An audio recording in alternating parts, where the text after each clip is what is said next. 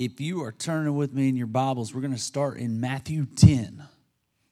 Matthew 10, and today I'm going to talk to you for a few minutes. I know some of y'all are waiting to see, especially if you were here last week and heard what I had to say about the series.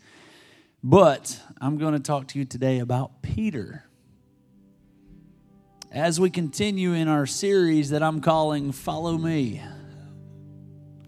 If you didn't get to hear, 2 weeks ago, 3 weeks ago, we talked about Matthew. And then I was out and Jesse brought a great word. And then the next week, we talked about Judas. That was last week. So if you didn't hear that, go listen to that because it's going to tie into some stuff we're going to talk about today. And I don't want to spend a whole lot of time on that. So if you didn't hear that one, go back and listen to the message about Judas. That's why this towel's still up here. So we talked about last week how Judas kind of gave up.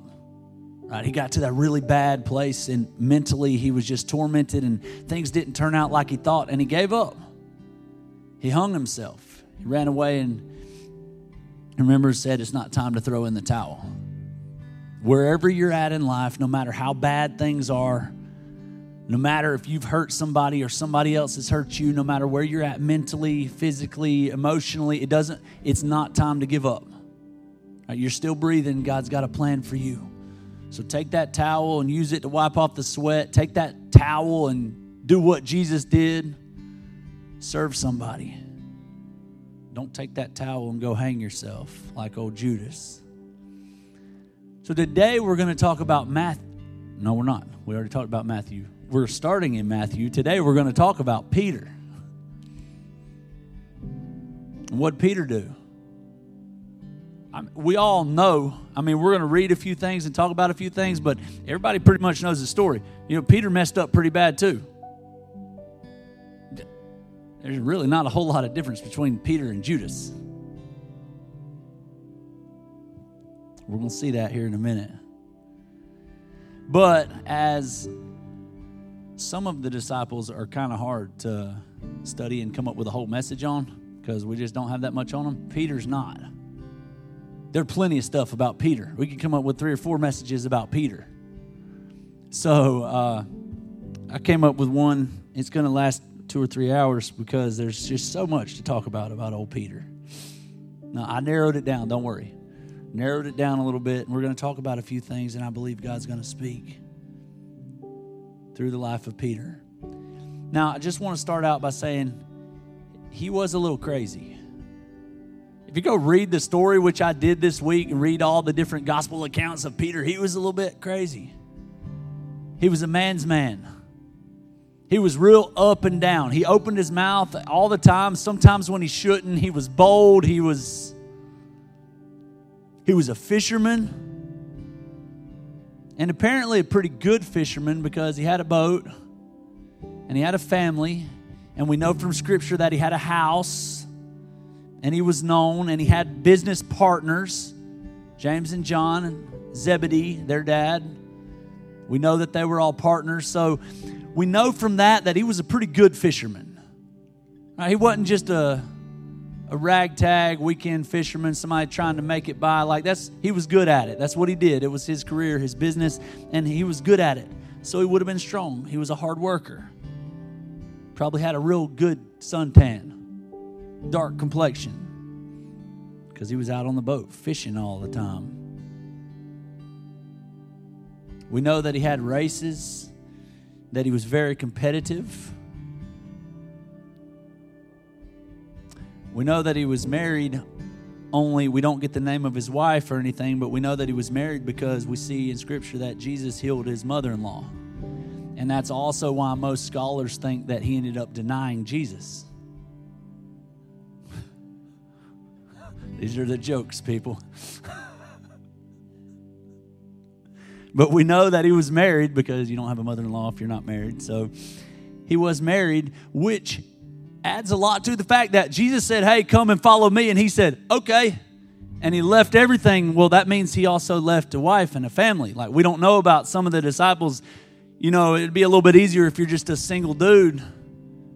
If you didn't have a family and this street preacher said, hey, come and follow me, and you felt a moving and a stirring, and you said, okay, and you took off, cool. little bit harder when you got a wife at home.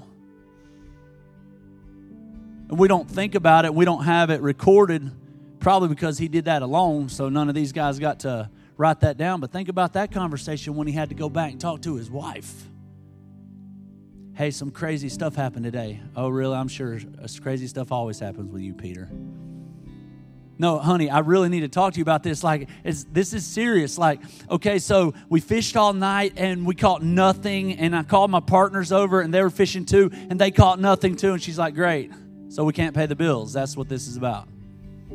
No, just hold on. It gets crazier. Like, remember that street preacher? Remember Jesus who my brother Andrew told me about? And remember him? And Andrew thinks he might be the Messiah. Well, he showed up and he said, cast your net on the other side. And I honestly got a little bit upset. I was like, man, what do you know about this?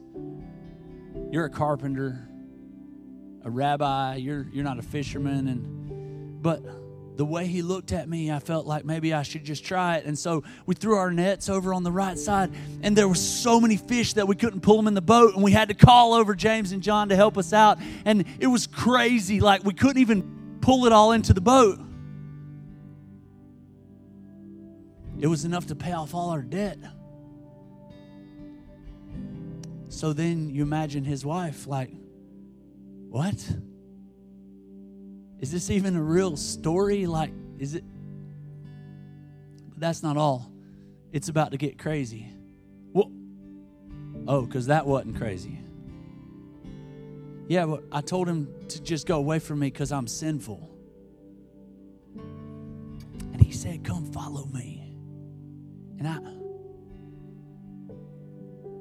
And I know it sounds crazy, but something in me says I have to. Like, he had a family he had to leave, and I feel like I'm getting ahead of myself in the story. So I need to get back to my notes. It was hard to leave your family.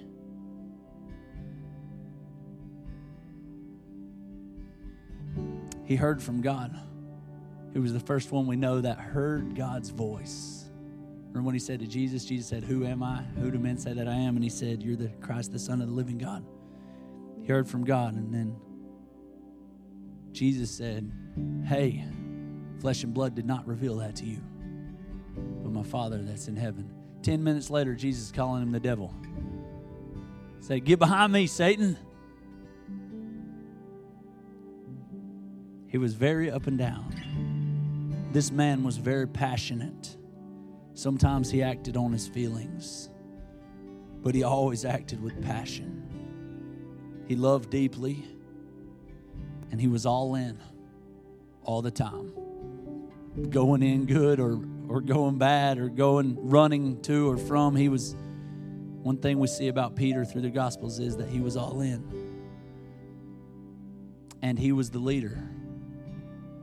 He was the leader of all the disciples. And I've done a lot of studying about that this week and stuff. I'm going to show you Matthew 10, verse 2. Matthew recorded this. And he says, now the names of the 12 apostles are these. The first, Simon. And so right there where he says the first, if you would have just read over this, you would think, well, that Peter was the first one. Simon, I'm calling him Peter. His name was Simon at first, and Jesus gives him the nickname. But the first is Simon, and that was translated the first, but that was a Greek word that means the chief or the leader. Matthew wants us to know that Peter was the leader. Peter was the chief, the most important of all the disciples, that Peter was in charge. He was next in command under Jesus. That's what that word means. That's what Matthew wanted us to know. The first, Simon. You see, Andrew was technically the first, if you're talking about it in like order of who became a disciple first or who believed in Jesus first. That would have been his brother Andrew, who then had to come and kind of convince Peter.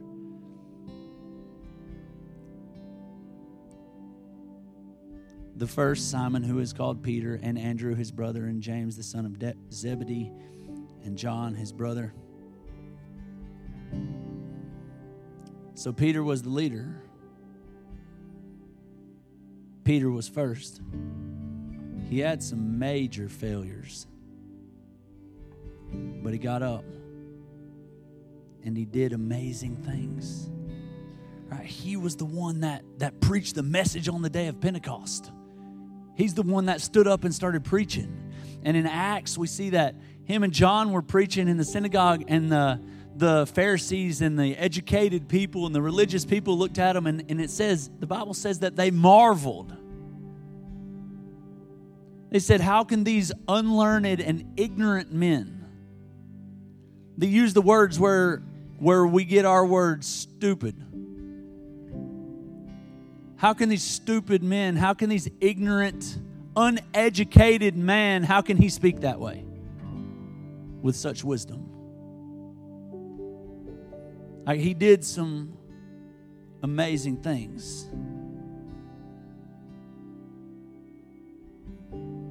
He's the one that confronted Simon the wizard in Acts. There's like a Wizard of Oz in the Bible, and Peter went and confronted him. He healed lame people and he raised people from the dead, him and John. And thank God he had that vision about the blanket coming down with all the different kinds of animals on it, and made the announcement that it's okay for us to eat all different kinds of meat. I'm really grateful for that. Good move. He's known by some of the scholars as a great contradiction because he was so good and so bad. Like he did so many things right, like he got to walk on water and he heard from God, and then he did so many things wrong and messed up, like on the Mount of Transfiguration when he opened his big mouth when Jesus was trying to do this awesome thing, and he's like, let's all build tents and live up here forever. I'll build 3 tents. And the Bible says that God just like kind of sent a cloud over him and like had to like shut him up. This guy was the great contradiction. He was so good and so bad. Sound like any of y'all? Me. He was a great influencer. Acts 5:14 tells us. I'll read you Acts 5:14. And believers were the more added to the Lord, multitudes both of men and women. 15, insomuch that they brought forth sick unto the streets and laid them on beds and couches, that at the least the shadow of Peter passing by might overshadow some of them. Like, people were bringing sick people and people that needed a touch from God out into the street that they knew Peter was going to walk down, and laying them on couches and beds and stuff on the street, just hoping that his shadow would hit them as he walked by. Hey, that's come a long way from the old fisherman that kept sticking his foot in his mouth. This man had so much influence and respect and honor. And he's pretty famous in the Catholic world. How? How did he do it? How could somebody with so many flaws and failures come so far? Look, Acts 5:40 on the next page. This is telling us that it says Peter and the other apostles. It doesn't even tell us who all was there with him, but we know Peter and some of the other apostles were there, and everybody's getting mad because they're just going around turning cities upside down and praying for people and healing people and preaching this gospel of Jesus. And they lock them up in jail, and an angel opens up the door, and they go straight back to the church and keep preaching. And so the religious leaders are like, what are we supposed to do?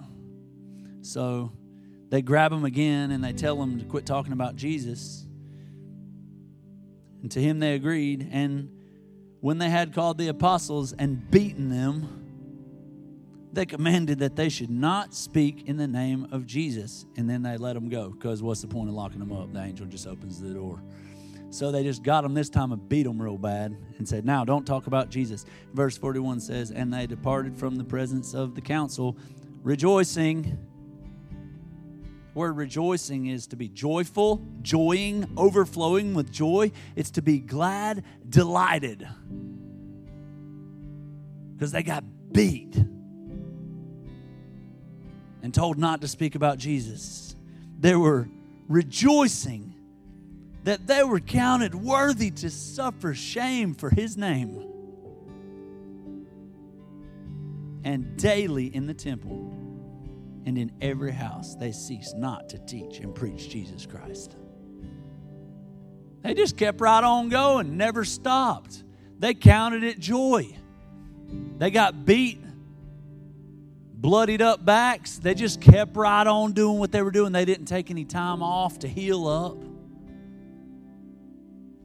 Right, it would have been okay if they just disappeared for a while and let their wounds and scars healed up, and I understand. No, they counted it joy. There's a good illustration. Check this out. Look at these scars on my back.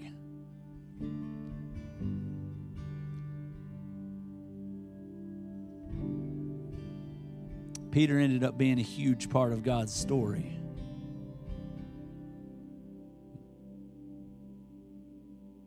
He's pretty famous. So today, as we look at Peter, I want you to see what God does with your failure.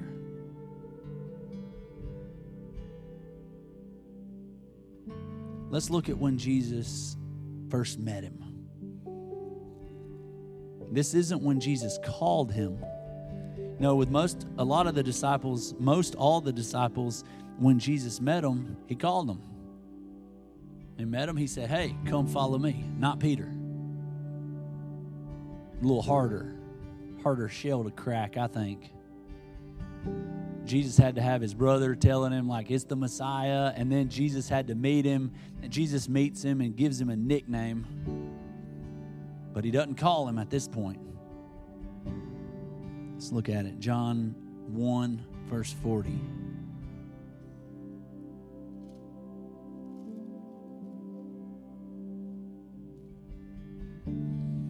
One of the two which heard John speak, this is John the Baptist, Jesus his cousin, and followed him was Andrew, Simon Peter's brother.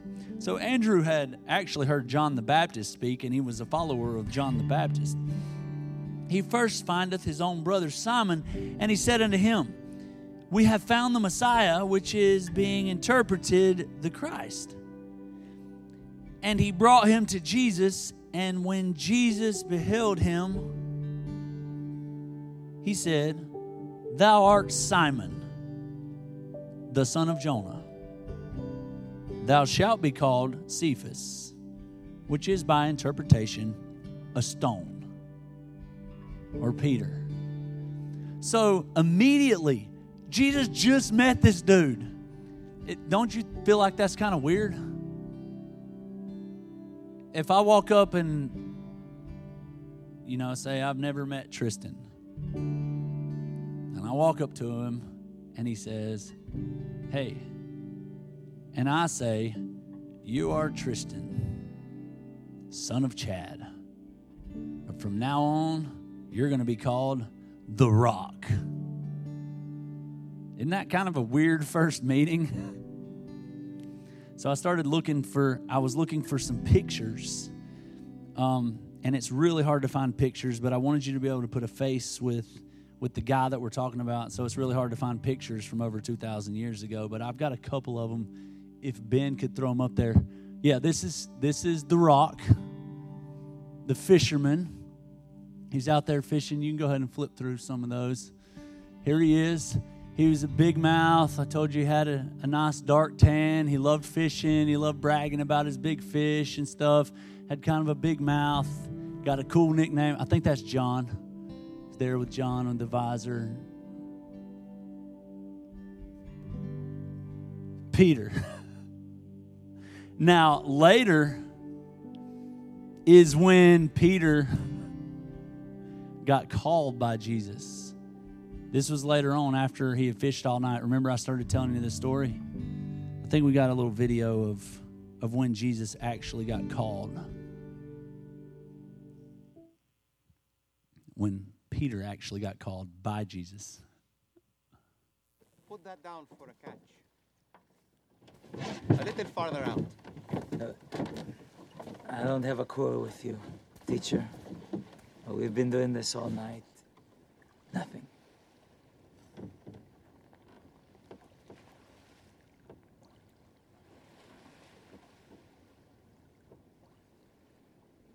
All right. That's your word.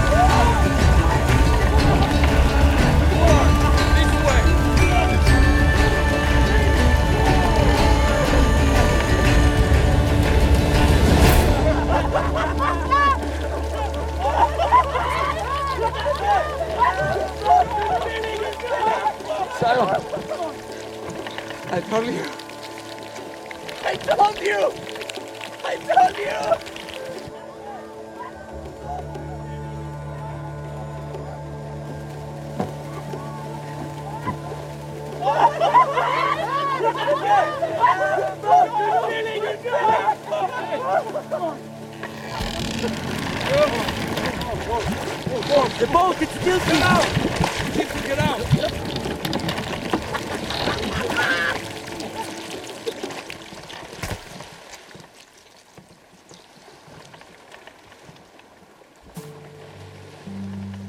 My brother and the baptizer.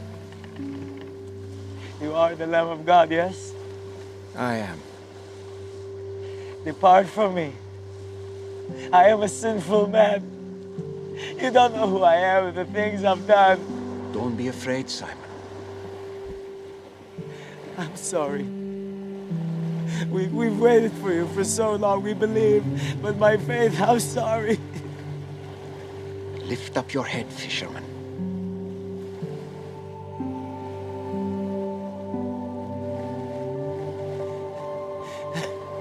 What do you want from me? Anything you ask, I will do.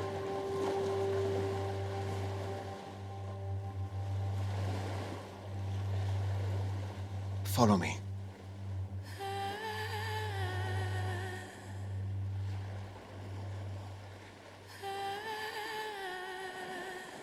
I will.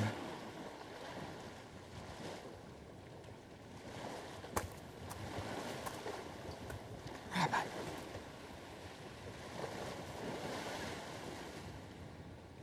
You as well. Yes, you, James and John. Come, follow me. I'll take the fish into market and settle up Simon's debt. I'll get some help to fill both of these boats. Are you sure?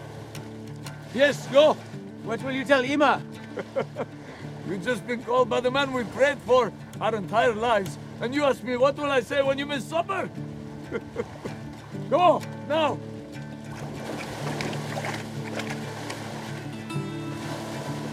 Hey, it's Dallas. I'm the creator of the...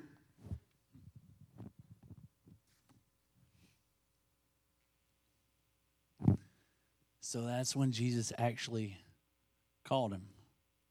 When the first time they met, Jesus was calling to who he was. The first time they met, Jesus planted a seed. And later, what we just watched, Jesus would ask him to come and follow me. But he spoke to who he would be.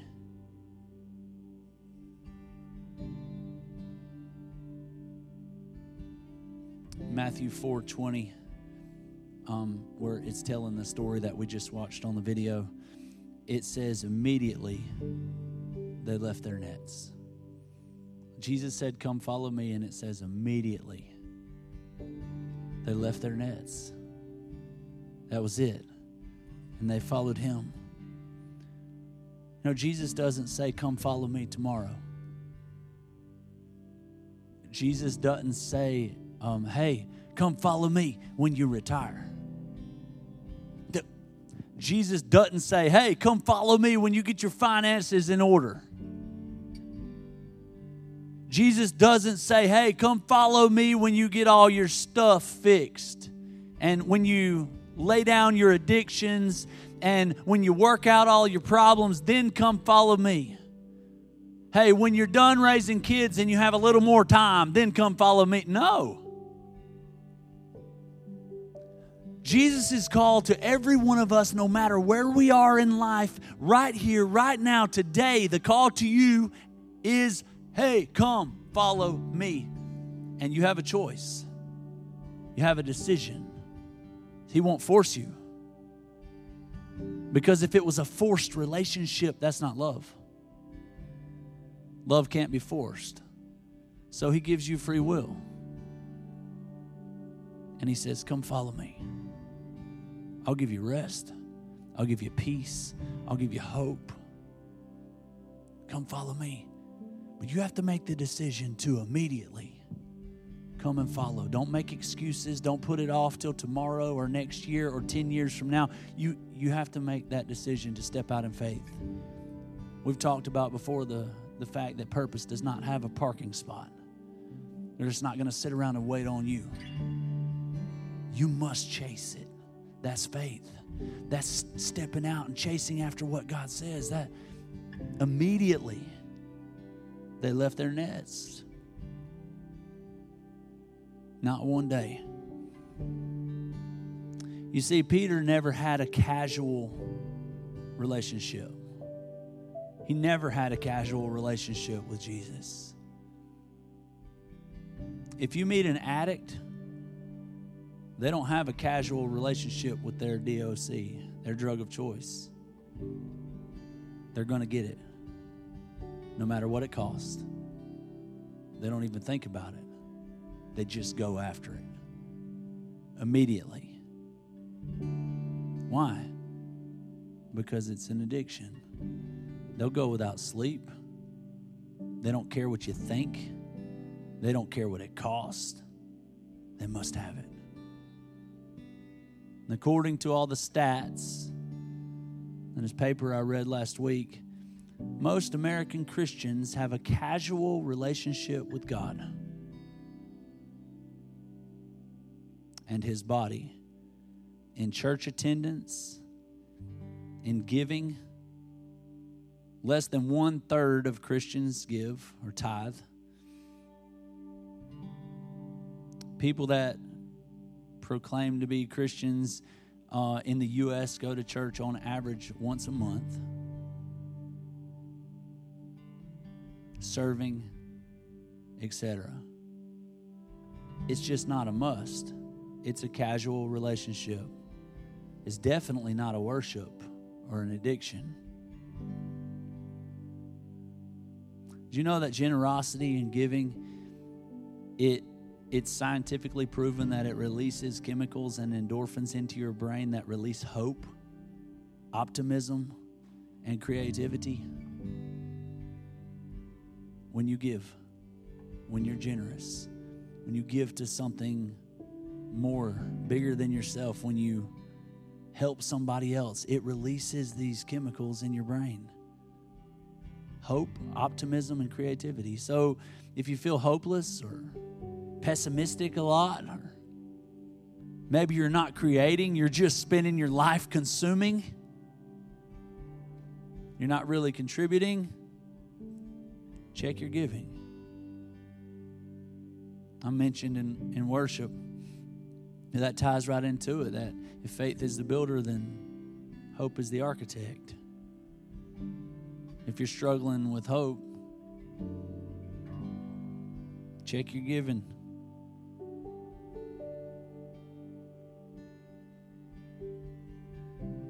Peter was chosen, and so are you. You need to know that. God chose Peter. God chose Matthew that we looked at the first week, and God chose Judas. God chose Peter. But that's cool to think about the disciples and these Bible stories and the Bible that we read, and that God chose them and they did great and awesome things, and some of them failed really big, and some of them, all their stories, that's really cool. But don't miss the fact that God chose you. Every single one of you. Jesus says, come and follow me. So we know the story that when it got towards the end, in the interest of time, I'm not going to read all of the story because I'm pretty sure we're all familiar with it. It got towards the end and Jesus said, hey, I'm about to go to the cross and one of you is going to betray me. And it's already been prophesied by the prophets that when you strike the shepherd, the sheep will scatter. He said, y'all are all going to run away. You're all going to leave me. And Peter said, not me. I'll never will. Maybe these idiots will, but I won't. They might walk away. They might leave you, but I never will. It's me and you, Jesus, all the way to the end. I'd die before I would walk away. And Jesus said, Peter, you're going to deny me 3 times before the rooster crows.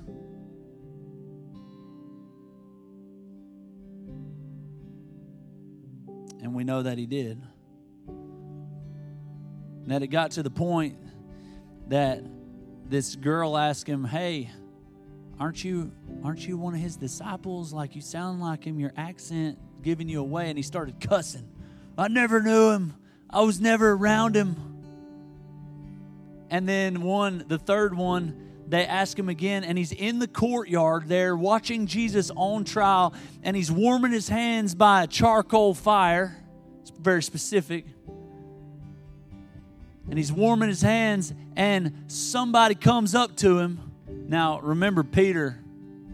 Remember he had the sword where we saw last week when Judas betrayed Jesus, and they thought it was going to be this revolution, and Peter had the sword on him, so he pulls out the sword, and he chopped off the servant's ear, which the servant would have been the only unarmed man there, so he didn't go after one of the Roman soldiers. I guess he wanted to pick off the kid to scare him or something. But it would have been a young, unarmed person that he chopped off the ear, and he obviously wasn't that good with a sword because I don't think anybody goes after an ear. I think that was a miss. Either he swung for the neck and dude ducked it and it caught his ear or something, but he wasn't that good with a sword. He had a lot of passion, not a lot of... All right, so he chopped off the ear and Jesus healed the ear. But I say that to say this. On the third time, he was going to deny... He thought he wasn't going to deny him. He's there warming his hands by a charcoal fire, and somebody said, hey, I recognize you from somewhere. And he's like, no, not me. He said, aren't you one of Jesus' followers? He said, no. The dude said, yeah, no, I never forget a face. Yeah, you chopped off my cousin's ear a couple hours ago. It happened to be one of his relatives of the dude that got the ear chopped off. Peter said, no, it wasn't. I don't know him. And Peter cusses. And he looks over, and the Bible tells us that Jesus there, beaten and chained up, was looking across the courtyard. And they made eye contact. as he denied him the third time. And then the rooster crowed. And it was in that moment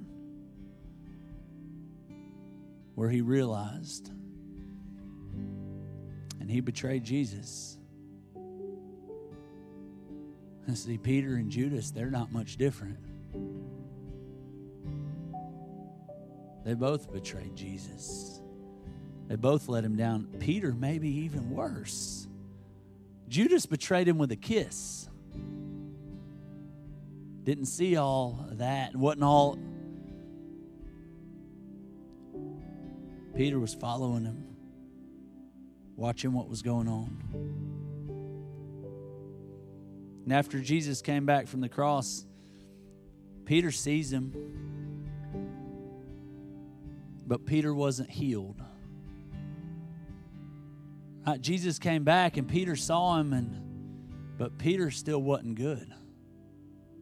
He wasn't okay. And so the whole point of this message, as I'm going to wrap it up with this last little part, but the whole point of this message was that Jesus kept coming back, specifically coming back for Peter. He said, tell the disciples and Peter that I'm coming back by the lake. Tell the disciples. And he kept coming back for Peter. Why? Because Peter wasn't okay. He wasn't good. He was falling apart. Look at John 21. And this will be the last time that Jesus showed up to them in person after he came back from the cross. And after these things, after what things? The cross. Jesus showed himself again to the disciples at the Sea of Tiberias, and on the wise showed he himself.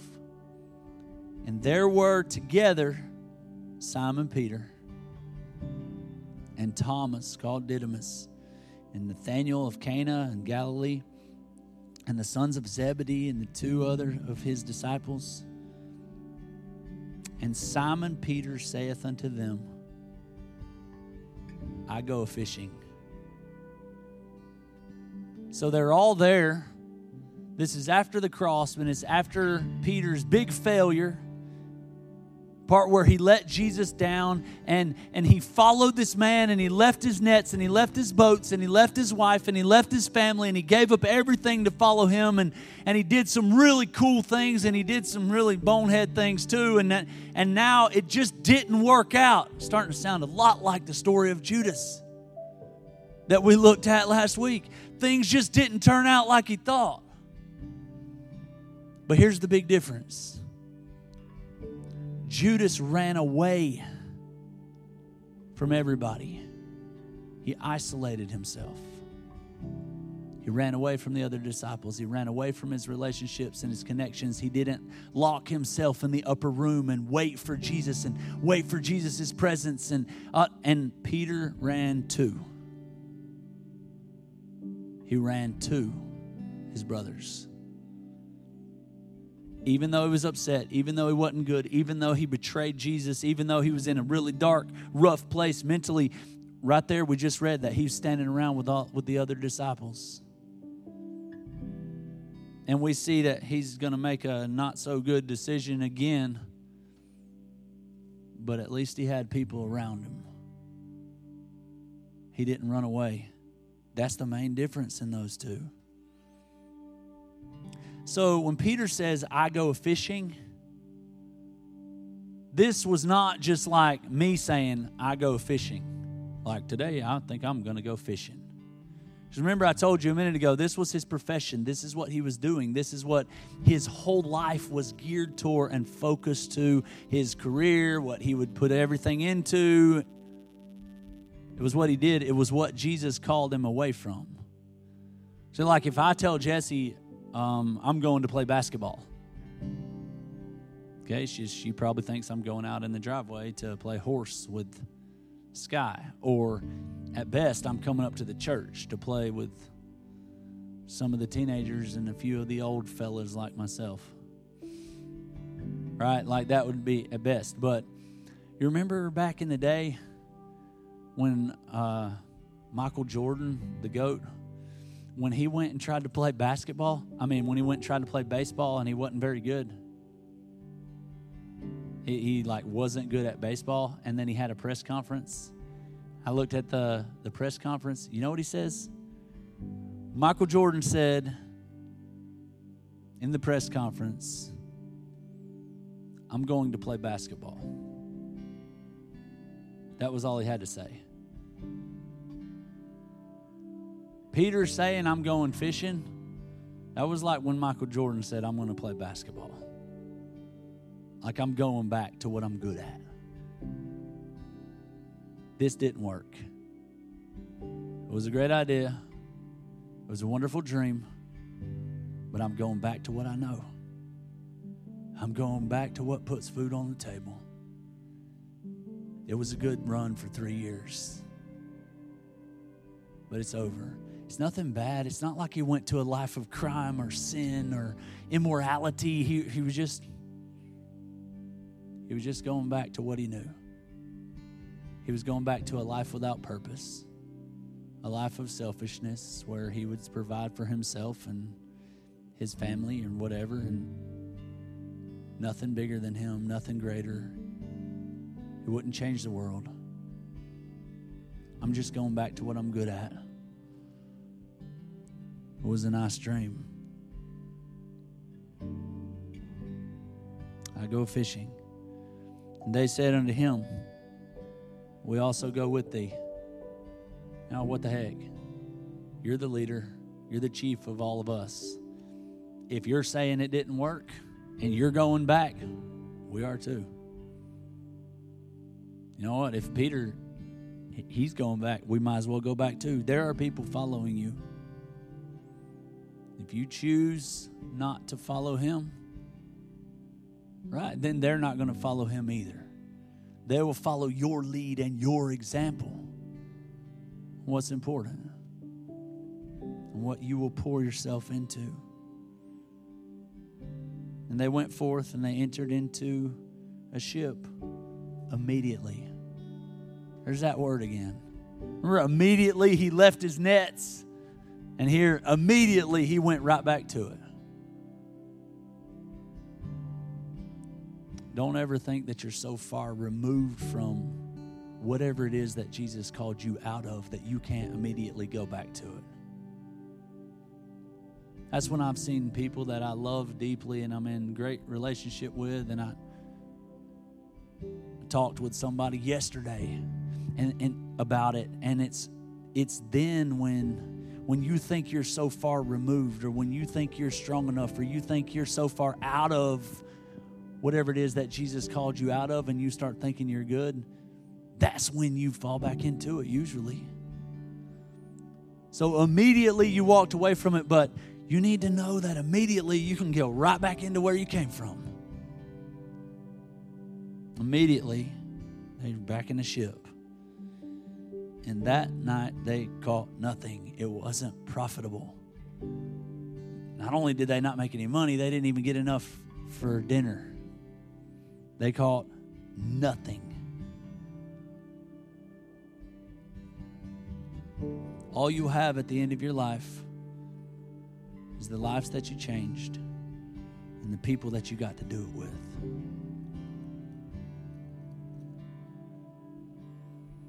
But when the morning was now come, Jesus stood on the shore. But the disciples knew not that it was Jesus. Then Jesus said unto them, "Children." Jesus said, "Hey, children." And that word, it was translated children, but it's a Greek word. And it's a adolescent word. It means babies with a masculine... I can't think how you say it, but it literally means in the Greek, little boys. Like that you would call a baby. So Jesus is on the shore, and they don't even recognize Jesus. And then Jesus said to them, "Little boys, have you any meat? Do y'all have any fish? Hey, little boy, you got any fish?" It's almost like Jesus is making fun of them. How's that working for you? You went back to what I called you out of, and I seem to realize that you're exactly where you were when I first found you. You fished all night and caught nothing.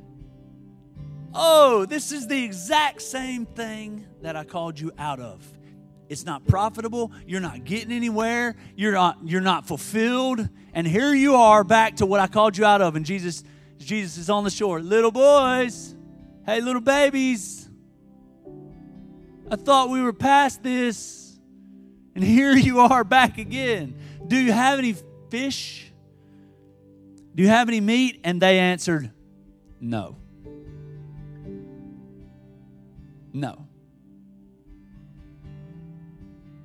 And he said unto them, cast the net on the right side of the ship, and you shall find.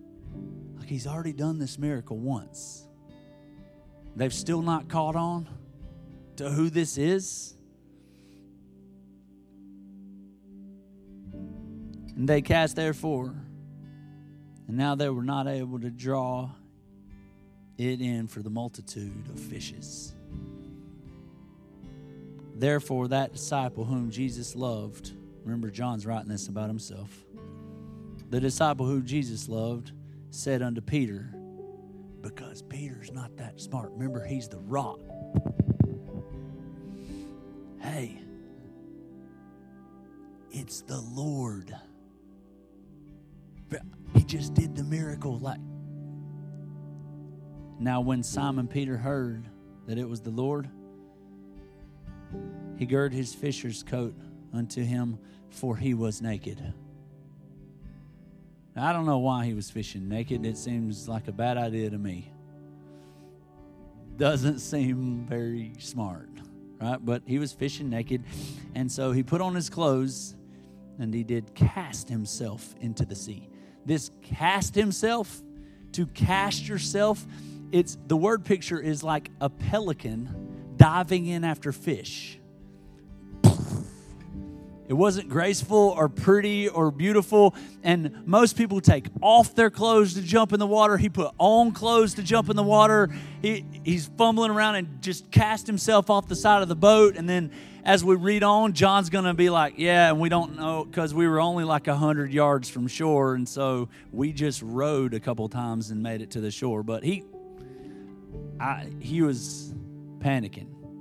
He put on clothes and he cast himself into the water.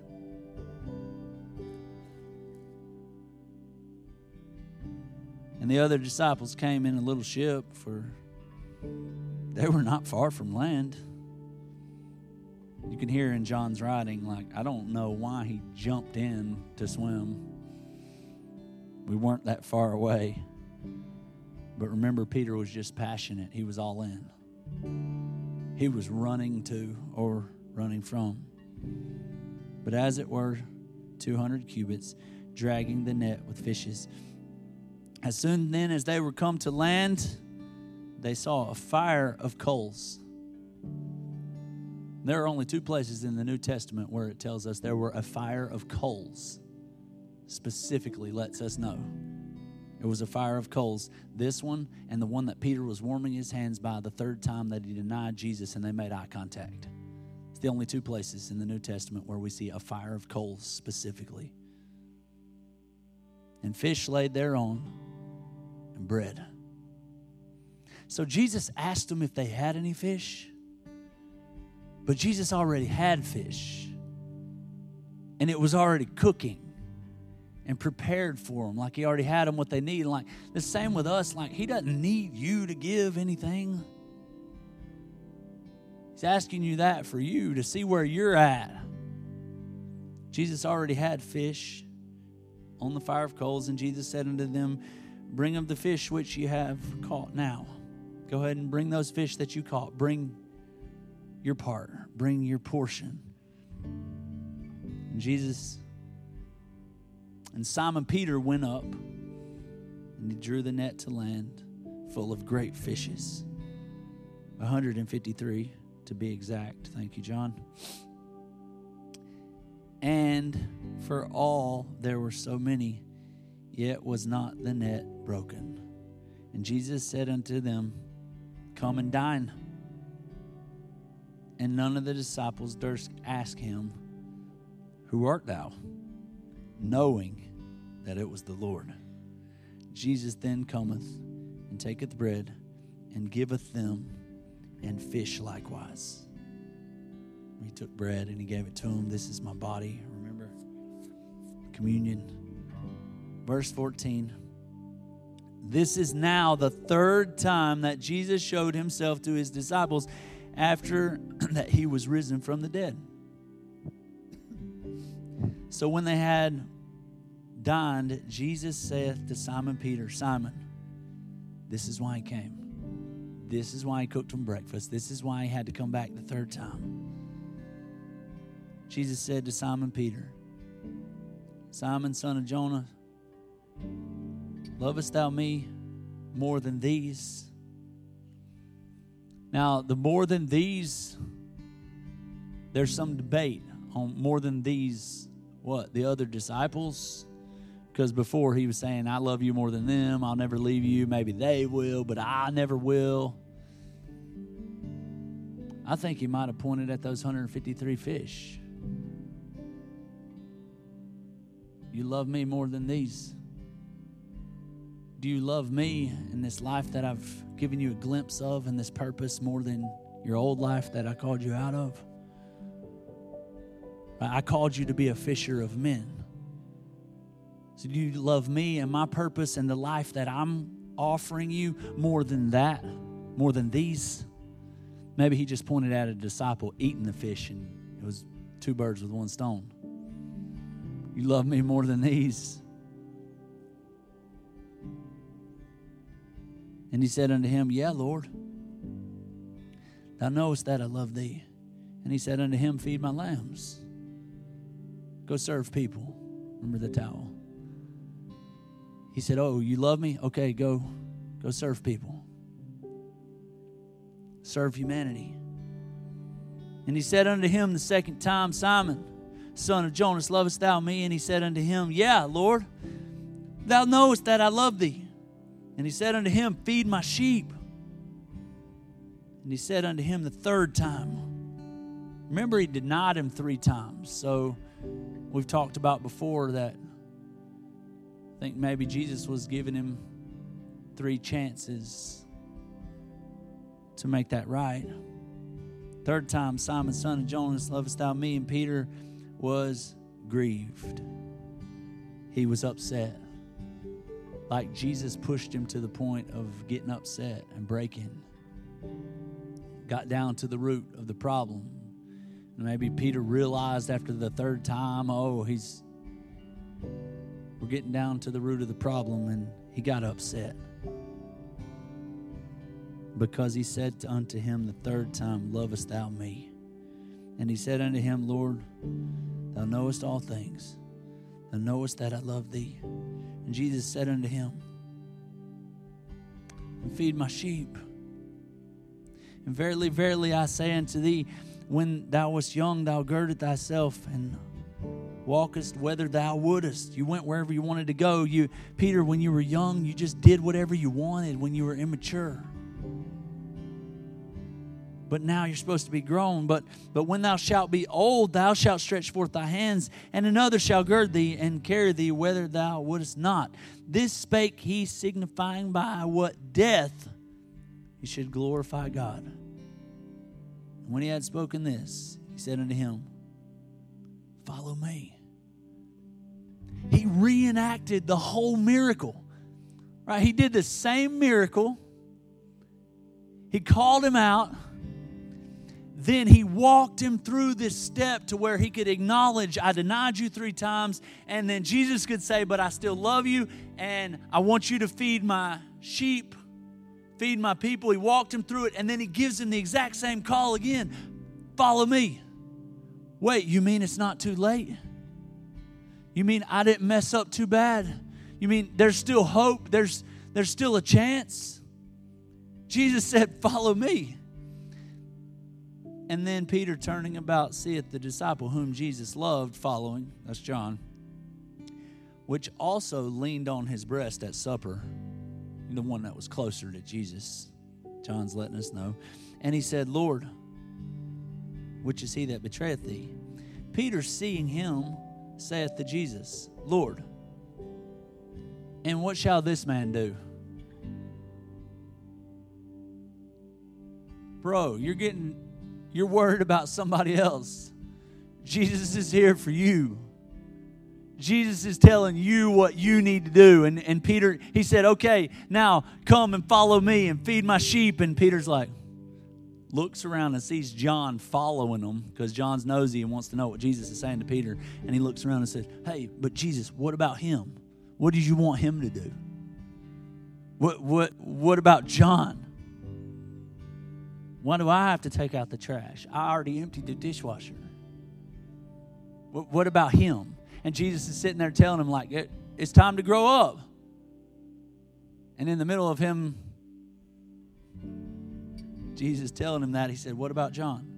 And Jesus said unto him, if I will that he tarry till I come, what is that to thee? What does it matter to you? Follow thou me. I ask you to follow me. That's one thing that will mess you up, is looking around at other people. Well, God, I understand, God, that you've called me to follow you. And God, I understand that you want me to do this or you want me to support that. But what about him? What about her? He never even showed up to a work day. Right? Like that's not what Jesus is calling you to do, is to ask him, what about somebody else? In fact, that's one of the quickest ways to get yourself off track. He's calling you to come follow him. And your obedience is probably going to look different than other people. It's not a cookie cutter call. We all have different giftings and talents and things that God's called us to. Come follow me. Don't worry about him.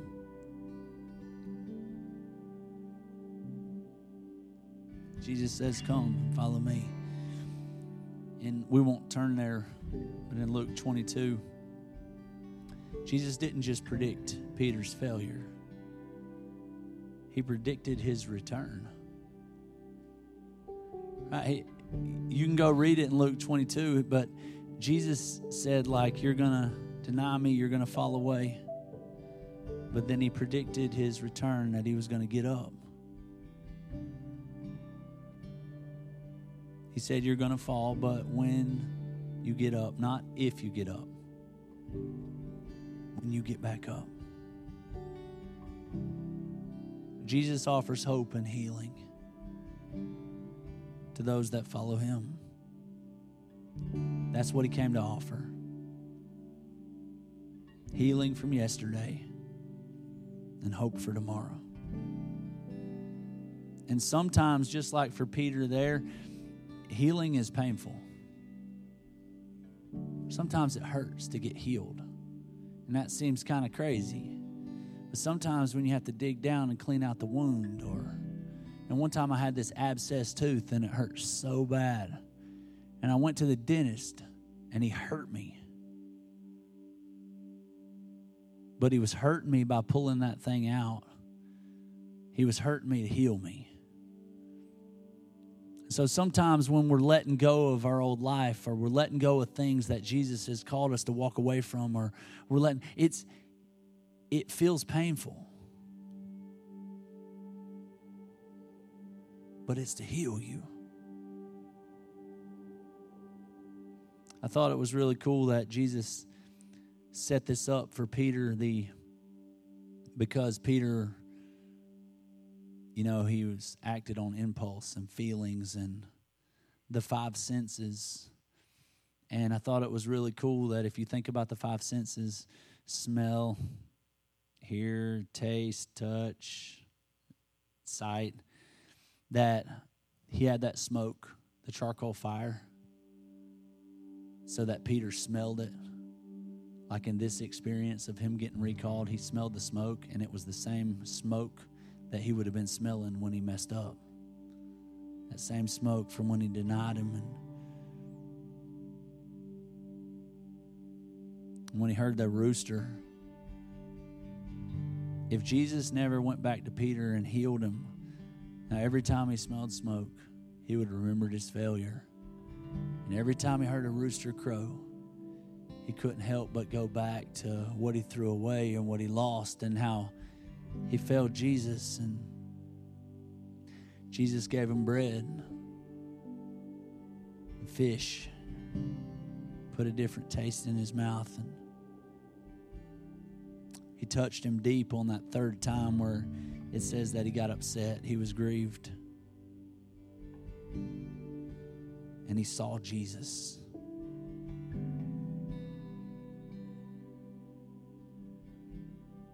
So that he could remember. Somebody's been hearing a voice saying that you're not good enough. You're not it. And I want to remind you who you are. Jesus called you. Don't forget to remember the call that's on your life. Remember the moments in his presence.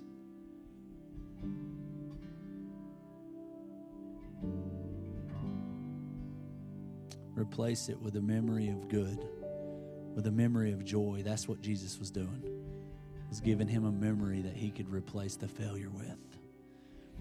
This is why when a woman has a baby, it's scary and painful and uncomfortable and can be traumatizing, but she's willing to do it again.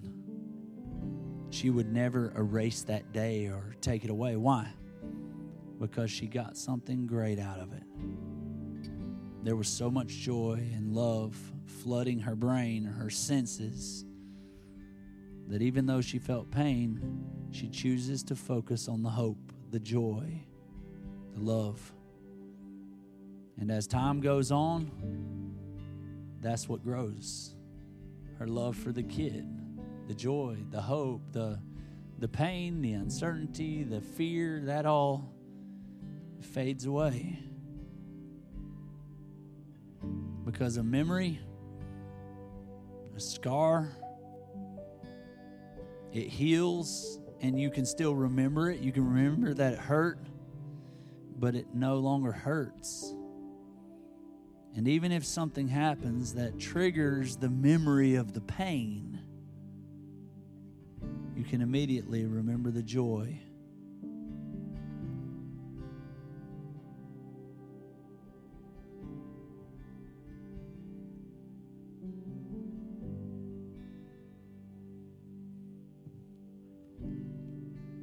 I was going to go somewhere else, but I think we're good. Let's pray. God, thank you. Thanks for speaking to us. God, thank you that you chase after us, even when we turn and run away. That you want to heal us. God, forgive us for the times that we've gone back to things that you've called us out of. Forgive us for times that we've looked around at other people when you were calling us to you. God, we love you. We want to be the people that you've called us to be. In Jesus' name, amen.